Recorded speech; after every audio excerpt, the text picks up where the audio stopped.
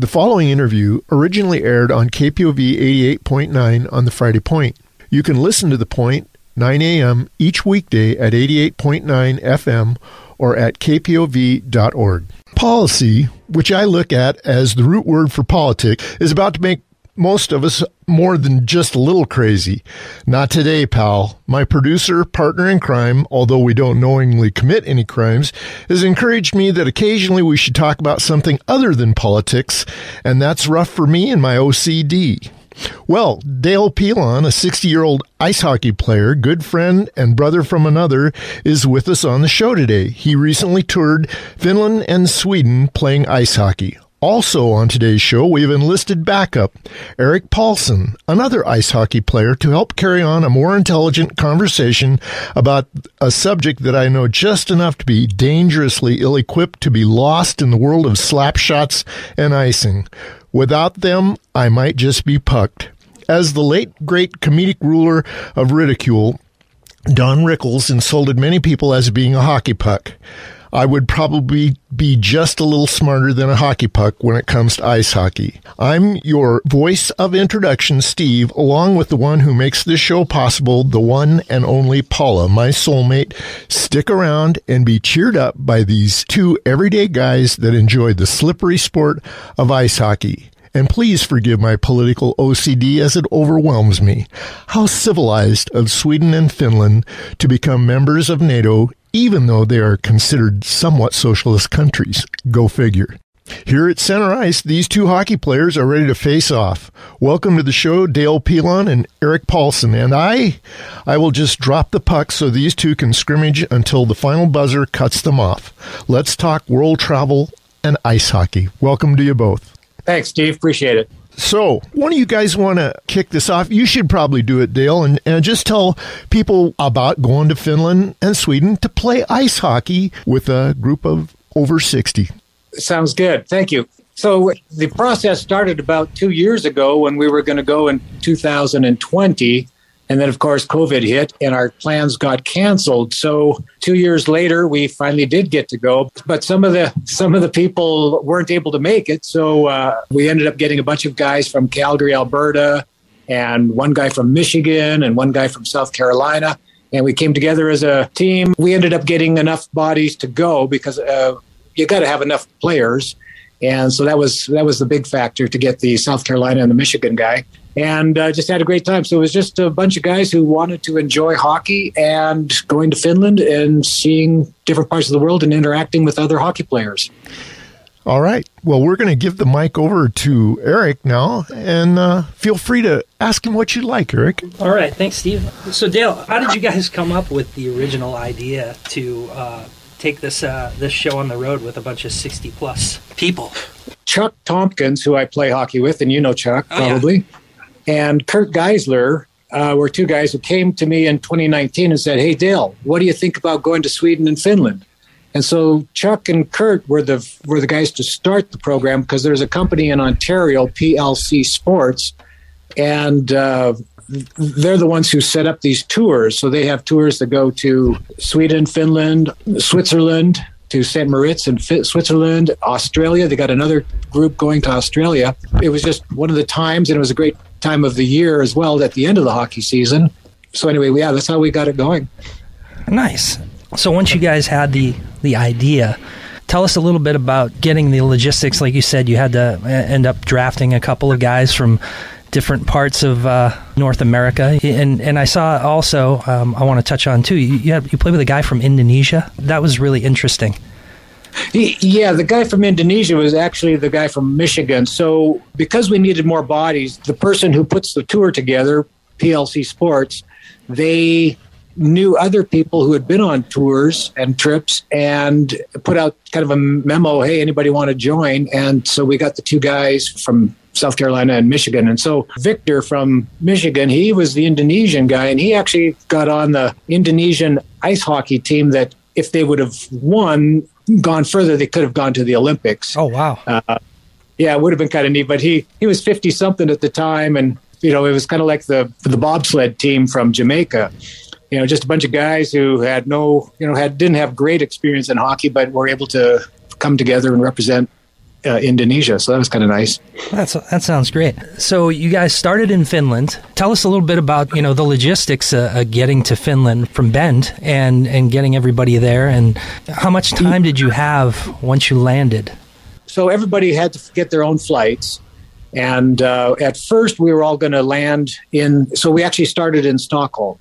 And so we were all going to land in Stockholm about the same time. We had a bus ready to pick us up. But my flight from Amsterdam to Stockholm got canceled, so I had to find a new flight. So I missed that bus pickup. So it was quite a flight. It was not too bad compared to the way home. But anyway, got there, and one of my friends that I'd played hockey with in 1982 in Camrose, Alberta, he came and picked me up from the airport, so I didn't have to get an Uber or a taxi. So that worked out real nice, and it was great to see him. And there was two other guys as well that I'd played hockey with in Camrose, Alberta, in Sweden. So we got to visit up with them as well.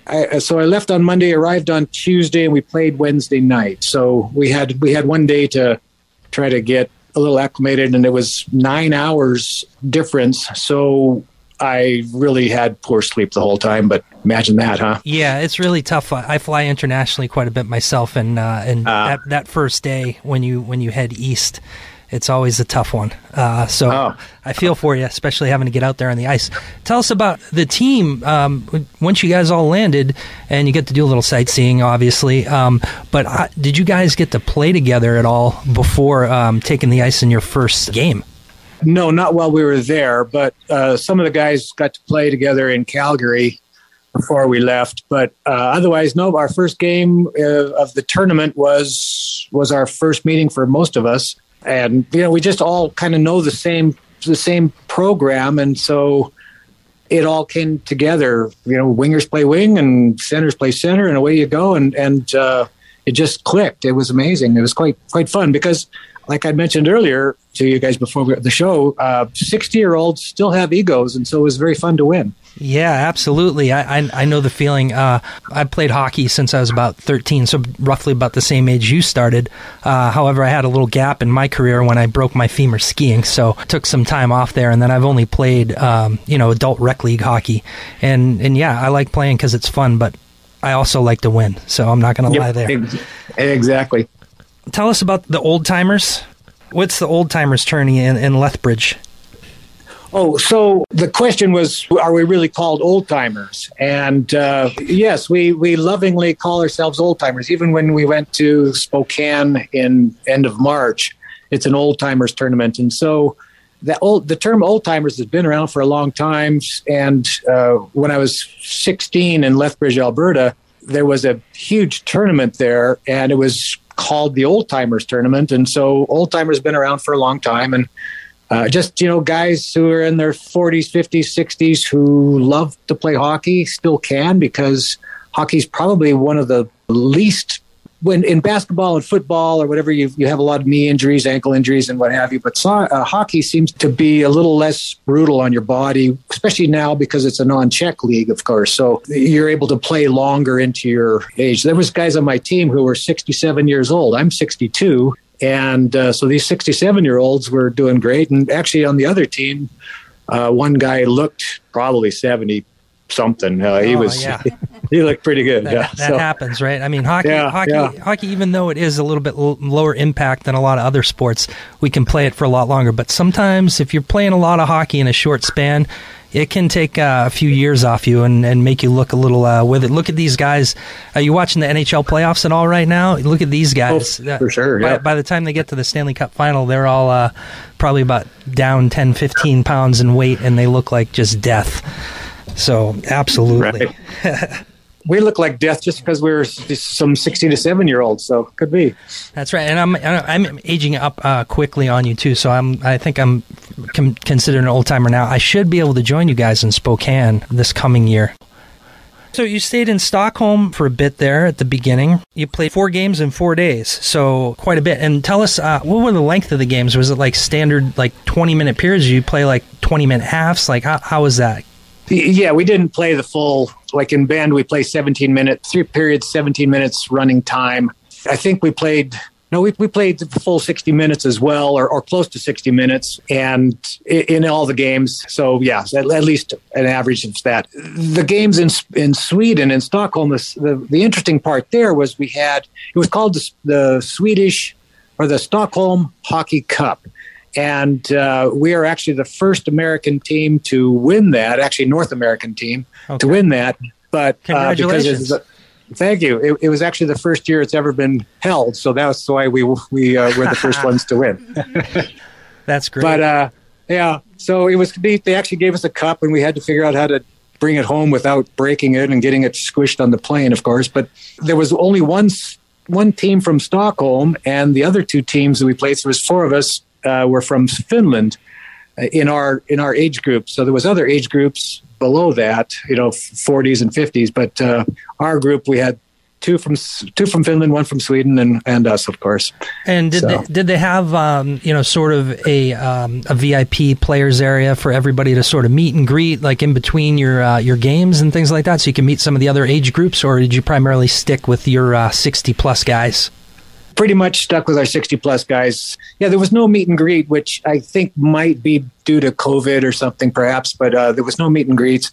Although we did get to meet up with the teams afterwards, in the hallways and the dressing room and whatever, and exchange gifts. I brought a bunch of gifts from Bend Visitor Center and exchanged those, and other guys had things from Calgary Flames. Nice. Yeah, so that was nice. They appreciated that because everybody over there works, or they play on a club. Okay. And every basic area has a club or city or portion of Stockholm. Stockholm has a couple million people, and they have these different areas, and they have clubs. So they all have pins or little pennants to hand out and exchange as gifts. And we, of course, didn't. So we brought things, like I said, from Bend Visitor Center or the Calgary Flames or and such. Yeah, that's great. Tell us a little bit. We want to talk a little bit more about the hockey itself. I'm really curious. I played a little bit on some international ice sheets in my day, usually against the big Catholic schools in the Boston area. They all had like the big international ice, and it was quite a departure from what we're used to with the tighter checking and the smaller ice sheet here in the North America. The North American size sheet, which is 200 by 85 foot, but you guys are playing on a 200 by 100 foot sheet of ice. Tell us a little bit about that and sort of what your game plan was going in. You guys hadn't played together, so it's your first game. Like, take us in there. Take us to what you're thinking, what your strategy was, and how you were going to work with that extra ice. Our big thing was, oh my gosh, this ice is so big, we're going to get tired real fast. That was our biggest. It's like, oh my gosh, do you see how far it is to skate over there? Oh, you guys, somebody pushed me. But actually, after the first game, it worked out great. It was really nice because it really opened up the play. It wasn't as tight a check, so you had more room, you had more time to get the puck, get your head up, and make that pass. And everybody was adaptable and sort of rode with that and realized, like, okay, I don't have to get rid of the puck within 2 seconds of getting it. I can actually pick my head up and skate down the ice a bit and look at my options. Correct. It definitely opened up the game, so it was a little more free flowing. You also had to kind of watch a little bit because you could get beat and gone around just because there was so much ice there, where normally you would be able to steer them off into the boards or something. But yeah, it was just so much ice. It made it great. And like I said, after the first game, we were fine. So it was actually more fun to be on the bigger ice. And you won your first game? Yeah, we won our first game against Stockholm. One of the two games against Finland we tied, and then the final game against the Finland team, we won that one, the 2-1 game. Yeah. Nice. And so you took the cup to Finland with you. It was the next stop on the trip, right? Right. We left from Stockholm at about 7:30 p.m. and got on a ferry boat from Stockholm to Turku, Finland. And actually, it's the same boat we took in 1982 when my team from Camrose, Alberta went. So we're on this boat, and it's a big. It's not just a ferry boat like you would see in Seattle. It's like a luxury liner because you spend the night. So you get on at 7:30 at night, and you arrive in Turku, Finland at 7 a.m. in the morning. And they've got a bar and a cabaret and restaurants and shops and everything. So did you guys have a little bit of a de facto celebration there, since you're fresh off the Cup and you're on this boat and you've got a little party scene going? Not really, no. Because by the time we had dinner, everything shut down because it was midweek. It wasn't a weekend. And I guess in the summertime, it becomes quite the party boat. So there really wasn't much going on when we were there. There was very few people on the boat besides us. So we had dinner, and then we all kind of wandered off to our beds because we're old and tired. Yeah, and you're still dealing with jet lag, right? Because you said it was 9 hours. Totally. 9 hours difference, and you're 4 days in. So you're probably about halfway to kind of getting to normal at that point. Yeah, right? yeah. And then we get into Turku, Finland, and it's another hour. So now it's 10 hours. So that was a bit of a change there too. But the boat ride was calm and nice, and it was they had nice rooms that you're sleeping in and such. It is like a cruise liner. And the next morning, 7:00, we got up and got off the boat and went for breakfast at a hotel, and then we went to 3 different cities while we were in Finland, which was really nice. So you get to Finland, you got a little bit of time. Tell us a bit about what that was like. What was the little place that you were at like? Yeah, so we're first. So I'm kind of drawing a blank on the first city we stopped in. Yeah, so the first city was really quite nice, and it had an old part of the city that was a UNESCO heritage site, and had some old buildings that apparently were a couple hundred years old and just housing type buildings. But it was a nice city, and I think people had made the comments on my Facebook page that said, "Where's all the people?" I think that was Paula and Steve. But there wasn't. I mean, people were either working. There wasn't a lot of walking. But mass transit is big there, and bicycling is pretty big. So you see a lot of people on bicycles and such. So there's the cars. You don't notice the cars quite as much as you would like in Seattle or Portland. Right. The mass transit is incredible. They've been doing trains, electric trains for years. So almost every city had some kind of a mass transit system, which was really nice. So it was easy to get around. We could go wherever we wanted. Quite often we took Ubers as well. And that was just fine. All the Uber cars were either Mercedes or Volvos or Teslas or something. So they're all really nice cars. So it was I was like, oh, this is kind of fun to take this trip. Nice. All right. Yeah. I have to step in as the referee. Okay. The buzzer's about to go off. So I didn't do anything. In the box. No, I don't know enough about hockey. For sure. Well, so can you briefly kind of sum up the feelings about NATO and joining NATO? Sure. I thought he wasn't going to go political, but I'm not. Just a little, because they're so civilized. Everybody we talked to, of course, that was... I think I brought it up almost every time. And I said, so what's your feelings about joining NATO? And everybody I talked to, whether it was in Sweden or Finland, said, yes, we are for it. We cannot trust Putin. We cannot trust that he won't come across our border. They've had good relationships with Russia for many, many years. I mean, back in 1982, Finland and Russia had great trade and all that good stuff, and there was no animosity there whatsoever. But they're worried now. So everybody was very positive about that. There was no negative feelings about NATO, and they were happy. Very cool. So, yeah, very cool.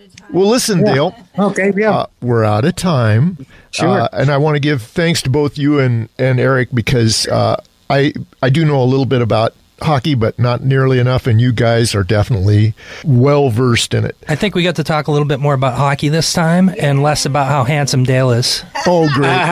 Great. Yeah. Okay. Well, thanks to both of you. Thanks for listening to this KPOV podcast. KPOV is community radio for the high desert of Central Oregon. For more information and our program schedule, go to kpov.org. We value your feedback. Drop us a note at podcast@kpov.org.